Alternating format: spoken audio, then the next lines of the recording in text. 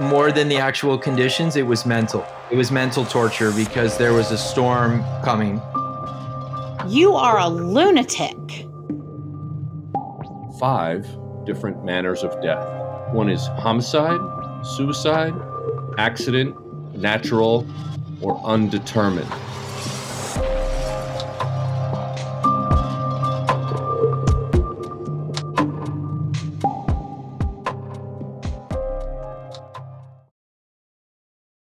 Y'all, you deserve professional hair color that makes you look your gorgeous best delivered right to your door. You can take your hair coloring at home to the next level with Madison Reed, and it starts at just $22. Women have had 2 options for coloring their hair for decades. That at-home color you got out of a box that's outdated, or going to the time and expense of a traditional salon. Many clients of Madison Reed comment on how their new hair color has improved their lives. Women love their gorgeous, shiny, multi-dimensional, healthy-looking hair. This is game-changing color you can do at home. And you'll look like you just came out of the salon. Madison Reed color is unique because it's crafted by master colorists who blend nuances of light and dark, cool and warm tones, and they create over 55 gorgeous multi-dimensional shades. Find your perfect shade at madison-reed.com. Best case, worst case listeners get 10% off plus free shipping on their first color kit with code BESTCASE. That's code BESTCASE. Hello, and welcome to Best Case, Worst Case. This is Jim Clemente, former New York City prosecutor, retired FBI profiler, and writer-producer on CBS's Criminal Minds. And with me today electronically is... Hi, everybody. It's Francie Hakes, former state and federal prosecutor. Jim, we are back. We're remote. We're on 2 different coasts, but we have an incredible guest with us. We do, and with us again today is... Donnie Eicher. Hey, Donnie, how you doing? I'm good. How are you guys? All right. Well, we're really eager to get back into your story about your investigation into the lost lives of 9 young hikers in Siberia in 1959. So let's get right back into it. Donnie, what time of year is this that you're doing? Thank you, Jim. I was going to ask that. Yeah, this was February. I think I arrived February 2nd or 3rd.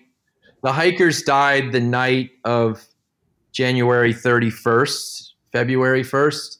And my son's birthday, strange enough, is on February 1st. So I waited and celebrated my son's birthday and left right after. And so then you waited like 3 months before you tried to go up to the Siberia, right?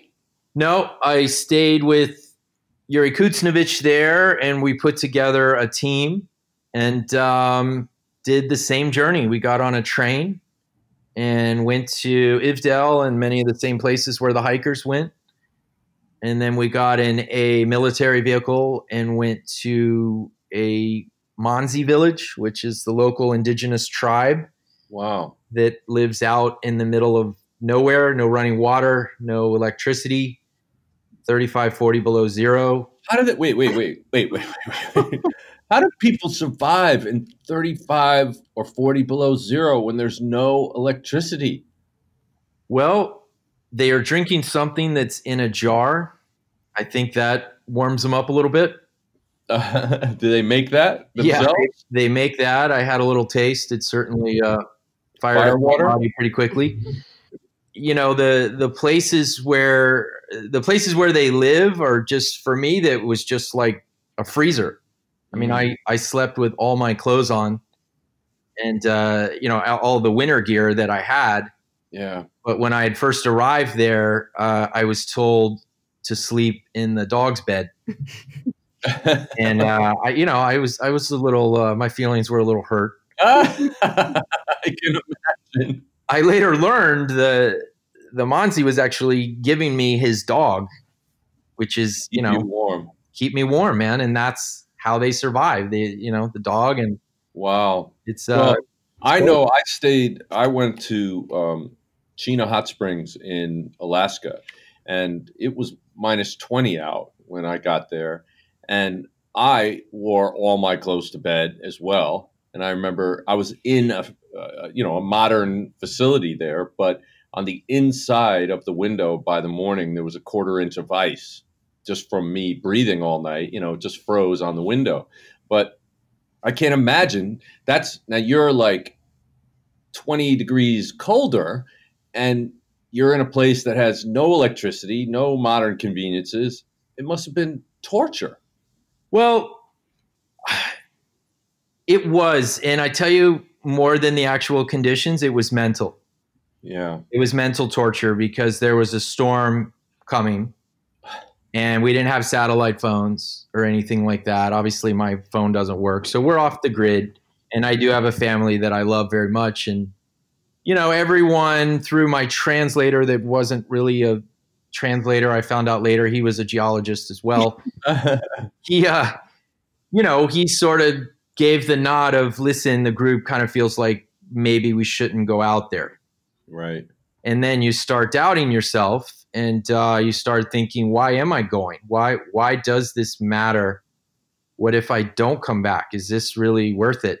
Right. And, that's what really started to get me inside my head, because we spent 2 or 3 days in this hut waiting for the weather. But ultimately we decided to push on and keep going. Wow. Donnie, I say this in the most respectful way. You are a lunatic. Yeah, maybe a little. Why? Just because he went out into Siberia, into the mountains of Siberia, when a storm was coming, when even the locals were afraid of going out there? I don't know why you're saying that, Francie. For a mystery that was in the 50s? Yeah, I don't know. I can't imagine. Anyway. So you went out there, and were you on dog sleds or snowmobiles? Or how did you get out to the actual mountain? It was a mix, and it certainly, full disclosure, was not near as difficult as what the hikers did with their basic gear. We hiked quite a bit, snowshoes. We had skis. We had snowmobiles part of the way. But it was still a long journey and obviously very cold. And did you have modern equipment to keep you warm? Any heaters or hand warmers or foot warmers or anything like that? No, I didn't have any of that. But, I had, I don't want to say the name of the company, but I bought these boots called Arctic Pro boots. Okay. That were meant to keep your feet warm and, 35 below zero. Oh. When I arrived in Russia, they all laughed and said they called them elephant boots. Oh, no, that seems bad. They said you need to wear our wool boots. And I looked at them and it looked like, those look like elephant feet to me, like woolly mammoth feet. They were just these square wool boots. And I stuck to wool boots? Are you saying wool, like made out of wool? Made out of wool, like hard wool. And I stuck to my guns, and pretty far into our expedition, I suddenly started to have an issue with my feet, and my 2 toes started to freeze together, my big toe and my second toe. Oh, man. And I said to the translator, I'm having issues. My toes are freezing together. And he said, welcome to Siberia. And you said, I'm leaving, right? And he said, I'm sorry, you can't take your boots off and you're just going to have to get through it. And what was happening is my feet were sweating and they weren't breathing. The material that my boots were made with weren't breathing. That's why you need the wools, because it breathes. When in Russia. Do like the Russians. Yes. Wow. After I had gone to Dyatlov Pass and we did our tests and everything there, and I got back to where we were staying at the Manzi village, I took my sock off and, they basically said, if it starts to go black, you're going to lose the tip of your toe. Mm. But if it blisters and goes red, you're just got a good story to tell. So I sat there watching for maybe 5-6 hours. Mm. And because that's the only thing you can do when you're in a hut in the middle of Siberia in the middle of the winter. Yeah. It's great fun. It's great fun to have everyone staring at your toes. And what happened? It didn't go black, but I still have to this day, I don't have full feeling in my second toe. Wow. But it's no big deal. But and we're going to call that your Dyatlov toe, right? yeah. So it was very cold. So, you kind of quickly skimmed over that, but can you tell us about, what it was like, when you got to the Dyatlov Pass? I mean, what did you find, and what did you discover about? You had some pictures, and you had basically crime scene pictures from when the rescuers went out there, right? Did you actually kind of find the area and investigate it yourself? Yeah, we found the area. I was with a scientist named Vladimir, who was just a brilliant scientist. And we figured out, well, I should backpedal actually. I tell you one thing that really struck me is that when I first saw the dome-shaped mountain of Dead Mountain, my first thought was, you're good. You don't need to keep going there. Right. It's nothing exists on the mountain except for these little dwarf pines because it's such harsh conditions there. And I really had a big part of me saying, take some pictures from here, wide angle, why continue and why push your fate? And obviously I pushed on, but that was an emotional moment for me of just having this idea or even a dream and seeing a few obscure pictures on the internet. And then all of a sudden there I am. How did I get here? And then actually going to the place where they died was just, it was an emotional moment for me that probably is hard to understand. But, my goggles started to fog up. Really? I started to get very emotional. And I think part of it was just the rush of actually getting there. But it was also so remote that I also wanted to just get back because we didn't have a helicopter or anything we could call in. And, this isn't Mount Everest by any means, but it's so remote that if anything happens, you're, my doctor gave me some really strong pain pills that he said, best case scenario, you break your back or something really bad happens, take these pills and you'll be knocked out for quite a long time. And hopefully you wake up somewhere better. And Donnie, was there ever any time in your mind you're thinking to yourself, I mean, I realize that it's a little silly to say horror movie, but as you're approaching the place where these experienced hikers died in what sounds like horrific conditions with the burns and the tongue and the skull fractures, did it occur to you to think, maybe this sounds so silly, but I really don't mean it that way. Maybe there are Yeti or, some of life's mysteries there that are going to kill us? A little bit. I mean, it's interesting because when I spent a lot of time with the hikers' extended family, they really started to become real for me, that there are these real people and they're brilliant and they're poets and musicians. And I sort of started to fall in love with them. So the story started to become humanized.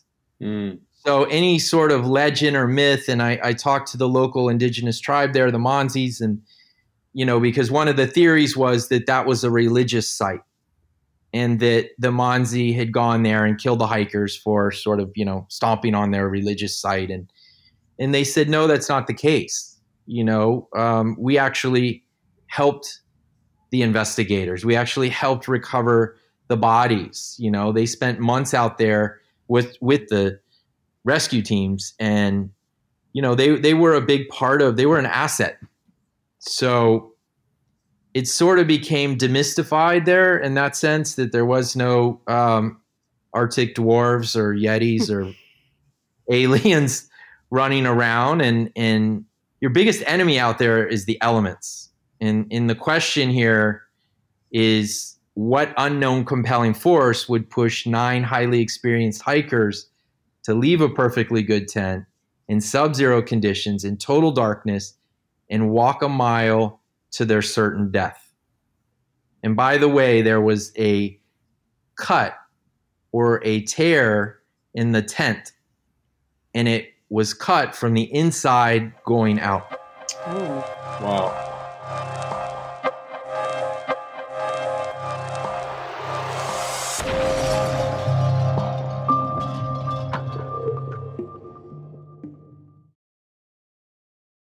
Body hair is a reality we all have to deal with. Some of us deal with it better than others, and some products help us deal with it better than others. Flamingo makes body care, starting with hair. A collective of women at Harry's, a men's shaving brand, saw an opportunity to create better hair removal solutions for women after interviewing thousands of women. I have the Flamingo shave set and the razor and the body lotion, and they are all products that make it so much easier for me to keep my skincare fresh and to get rid of unwanted body hair. I want you to enjoy shaving too, and Flamingo designed a shave set that makes me really happy. It's a $22 value, but for you, it's $16 and it ships for free. What could be easier? The shave set is your end-to-end routine in one reusable pouch. Gel, razor, an extra blade, key, lotion, and a holder so it doesn't get lost in your shower. And it's 2019, so obviously it's all cruelty and paraben free. Get a set with all your shave essentials from Flamingo, the brand that Vogue, Glamour, really everybody is talking about. It's a $22 value for just $16, including free shipping today when you visit shopflamingo.com/bestcase. That's right. Visit shopflamingo.com/bestcase. Warby Parker was founded with rebellious spirit and a lofty goal to create boutique quality eyewear at a revolutionary price point. The Warby Parker aesthetic is vintage inspired with a contemporary twist. Every pair is custom fit with anti-reflective polycarbonate prescription lenses. They're available exclusively through Warby Parker's website and retail stores. Glasses start at just $95, and that includes prescription lenses. I had the pleasure to use the home try-on kit. It was so easy to be able to try them on and to share those glasses with my friends, one of whom actually got them themselves, before I then bought my own glasses. Warby Parker's free home try-on program allows you to try 5 pair of glasses and to try them on for 5 full days. There's no obligation to buy. It ships for free, and it includes a convenient prepaid return shipping label. So go to warbyparker.com/bestcase to order your free home try-on today. Glasses start at $95. There are also blue light filtering lenses now available. So try the free home try-on program. Get 5 pairs of glasses for 5 days today at warbyparker.com/bestcase. So the mystery is, why would these 9 experienced hikers who knew that outside that tent was almost certain death, why would they leave the warmth and safety of that tent to go outside barefoot and half dressed, leaving their shoes and jackets and socks in some cases inside the tent? Correct. What would cause a fight or flight situation to the highest degree? With not just one person that, had a momentary lapse of reason or bad decision making, it's 9 highly intelligent hikers. What would cause all of them to make that decision and walk to their certain death? And the conclusion that the very professional investigator had when he did his investigation was that it was an unknown, compelling force. Is that what you said? Correct. Yeah. The final conclusion, Lev Ivanov, who was the lead investigator at that time, he was forced to close the case. And he said what led to the hiker's death was an unknown compelling force. And so this is something that I've done, and I'm an expert in the area of equivocal death investigations. And we all know that there are 5 different manners of death. One is homicide, suicide, accident, natural, or undetermined. And it sounds like an unknown compelling force fits into that undetermined category when there isn't enough evidence to determine how a person died. For example, if skeletal remains are found in a desert, then you don't know if the person was wandering off and was dehydrated and collapsed on the ground, was killed by the heat and the sun and the dehydration, and then after time their body decomposed and critters took pieces of it or whatever. You don't know if that's the case, or if somebody killed somebody and dumped their body out there. It's just undetermined. There isn't enough evidence. If there's no markings on the bones, there may not be any way to determine how that person died. So it's a legitimate category. But again, unknown compelling force. That's saying something more. Here's the really interesting thing is through the course of working with alpinists and scientists and avalanche experts and radiologists and the top people in all the different fields related to this case and studying the criminal case files, obviously, I understand how the hikers died. But the unknown compelling force is wrapped around why leave a perfectly good tent and walk to certain death. So the cause of death is actually known, but the cause of the reason for them to walk to their death, to their certain death, is what we're really talking about here. Right. So you're talking about the fact that basically they froze to death in some cases, right? But you said there were some traumatic head injuries to some of them? Yes. And two of the guys had arms and legs that were charred? Yeah. Do you want me to dig into some of that? Yeah, let's talk about that. I mean, arms and legs charred. I mean, to an investigator, that sounds like somebody who's trying to get rid of bodies. Sure. So two of the hikers, they left the tent, walked down the ravine, and they went to what would be the south, and they went to a cedar tree. And back then, they would sew matches into their long underwear for this exact situation. Not exact situation, but for a situation where they need to build a fire.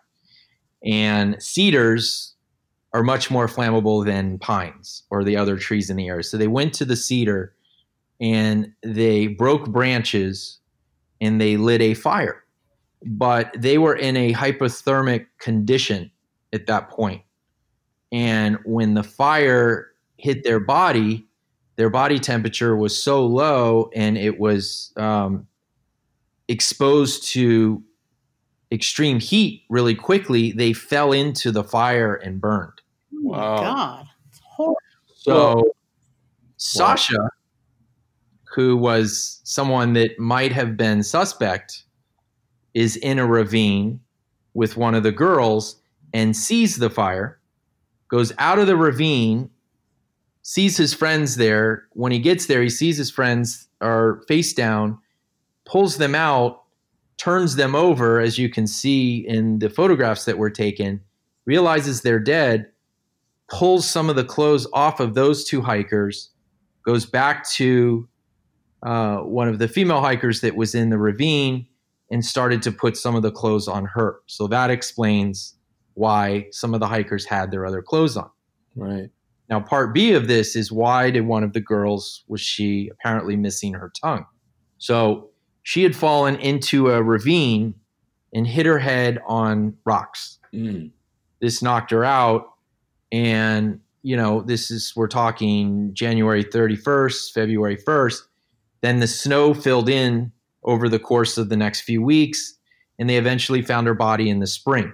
And in the spring, a stream started to form, and her head she was upside down, and her head was in that stream, and the microbes and the microfauna ate away the fleshiest parts of her body, hence her tongue. Wow. So there is an explanation, and I spent 5 years figuring out what is logical that happened to these people. So that's actually the cause of their death, right? Yes. And the manner of death is still the question here. But I have another question. When you talk about all these things, I know that when you go through hypothermia, that there are stages of it, right? And I think just before you freeze to death, doesn't your body put off a tremendous amount of heat to try to save you? And don't you find that a number of people who do freeze to death end up tearing off their clothes because they're like burning up? Yeah, I'm not familiar with that. Oh. But the alpinists that I worked with said that one of the things that starts to happen is confusion and lack of concentration, slurred speech, and you also start to fall asleep. Mm-hmm. And he thought that they were in that stage. Hmm. Considering, how cold it was there and how long they had been exposed to the elements. Essentially what we're looking at here is a man versus nature scenario. Yeah. And, the extreme elements ultimately killed these hikers. But Donnie, it seems like something different happened to everyone, and it seems like so coincidental. And as we're trained as investigators and prosecutors, not to believe in a series of coincidences that seem like they couldn't all happen at the same time. Well, they were separated, and a few of them had fallen into the ravine. The missing tongue is explained. The skull fractures and broken ribs are explained from falling into. It was a pretty big fall. I don't have the data in front of me, but definitely high enough in order to fracture, your skull and your broken rib and your ribs. Otherwise, if you're insufficiently dressed in sub-zero conditions, I think that explains what happens. It's that man against nature and nature won. And a big question is that I've gotten a lot is, well, why didn't they just walk back to their tent? Well, it depends on what time of day it was, right? Well, it was after midnight, and not a lot of exterior lighting there, is there? No, I mean, I was there at night as well, and you can't see your hand in front of your face. And they actually found one of the flashlights that was stuck in the on position, and they had dropped it. So in the tent or outside? Outside. Okay, so what about the other flashlights? Were there other flashlights in the tent? I don't recall if there were other flashlights in the tent. I'm sure there was. Sounds to me like they must have. I mean, this is Siberia in the middle of the winter, in the middle of the night, and we don't know whether it was snowing out or windy or terrible weather conditions. So if they did go outside, if they went in different directions, like you said, then it might have been impossible for them in those temperatures and so badly dressed to find their way back. I mean, how soon does somebody freeze to death when you're talking, minus 40 degrees? Yeah, under a half hour.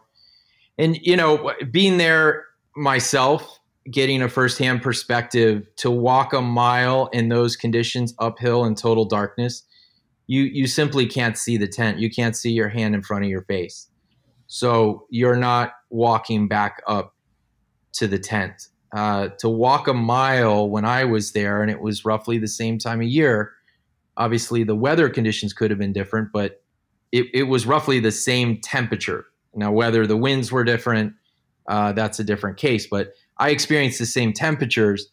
And the tundra there, when you walk on it, one step could be in a foot of snow, the next step could be icy. So it's really hard to get your footing. And especially if you're going uphill, and especially if you don't have your boots on, or perhaps you don't even have socks on, you really start succumbing to the elements quickly. So what I came to understand after roughly 5 years of working on this book is that there is an explanation for how the hikers died.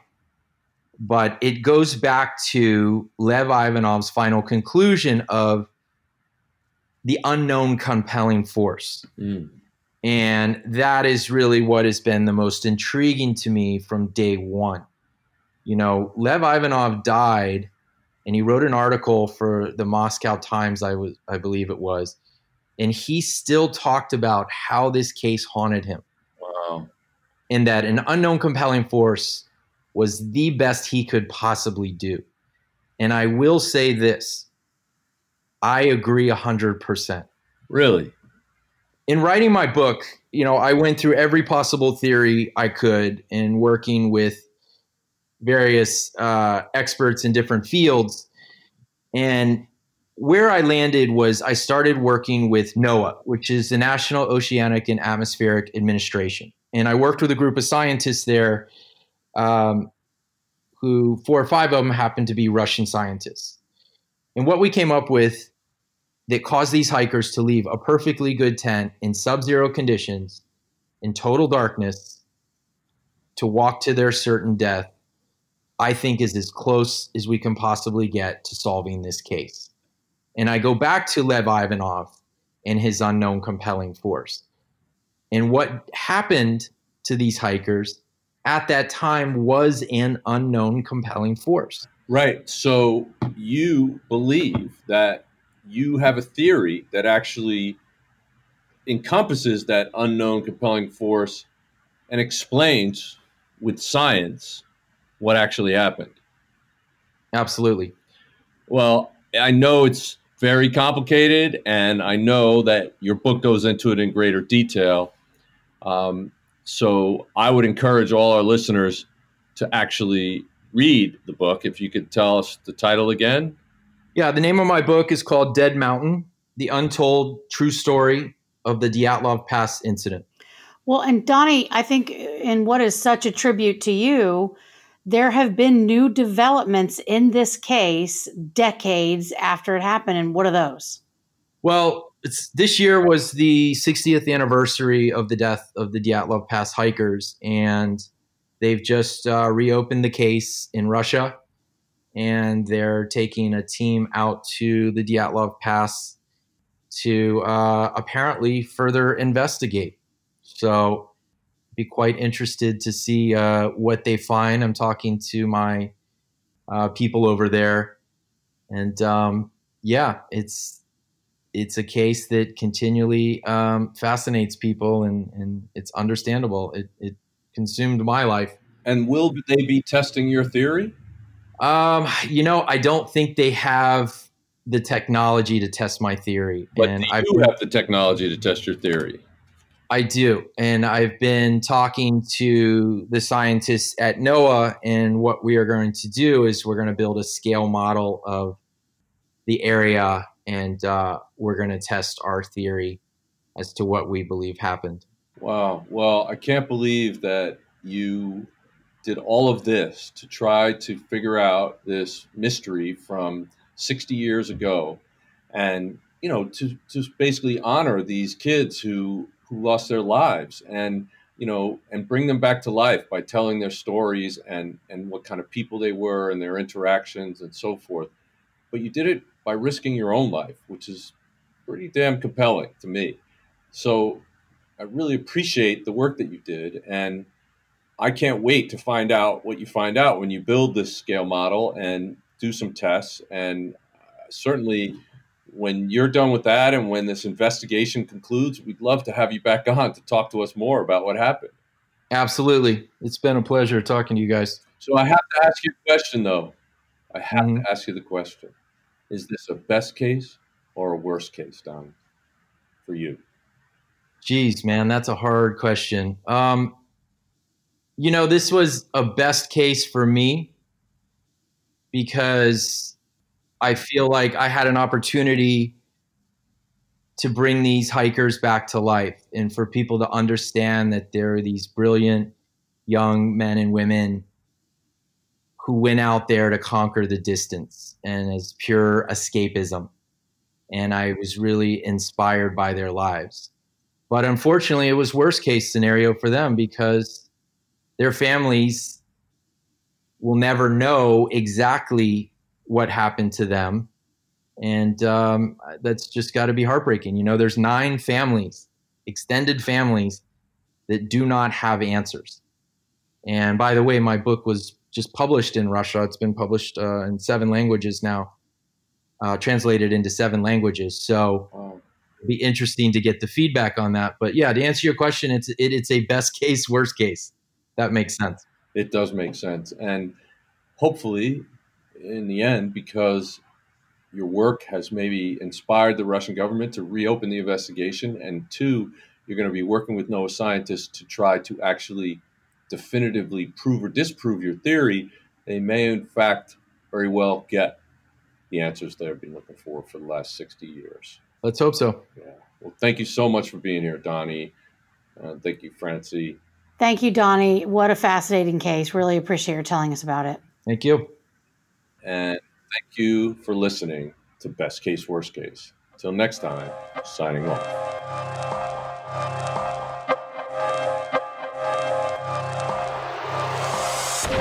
Best Case, Worst Case is an XG production.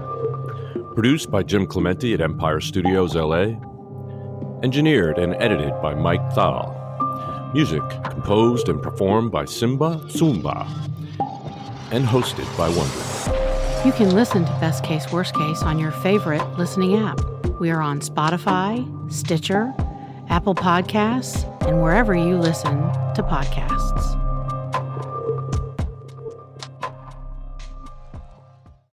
Knowledge is power, and when we know the facts about sexual abuse, we can better protect kids. Darkness to Light has already trained more than 1.4 million adults to keep children safe from sexual abuse. I'm one of those 1.4 million, Jim. Using their Stewards of Children prevention training, they give you and gave me the facts, tools, and tips I needed to help keep the kids I love safe, and you can do the same with their Stewards of Children prevention training. Get trained today to prevent, recognize, and react responsibly to child abuse in your community. Learn more about Darkness to Light and child sexual abuse prevention at www.d2l.org. That's D, the numeral 2, L.org.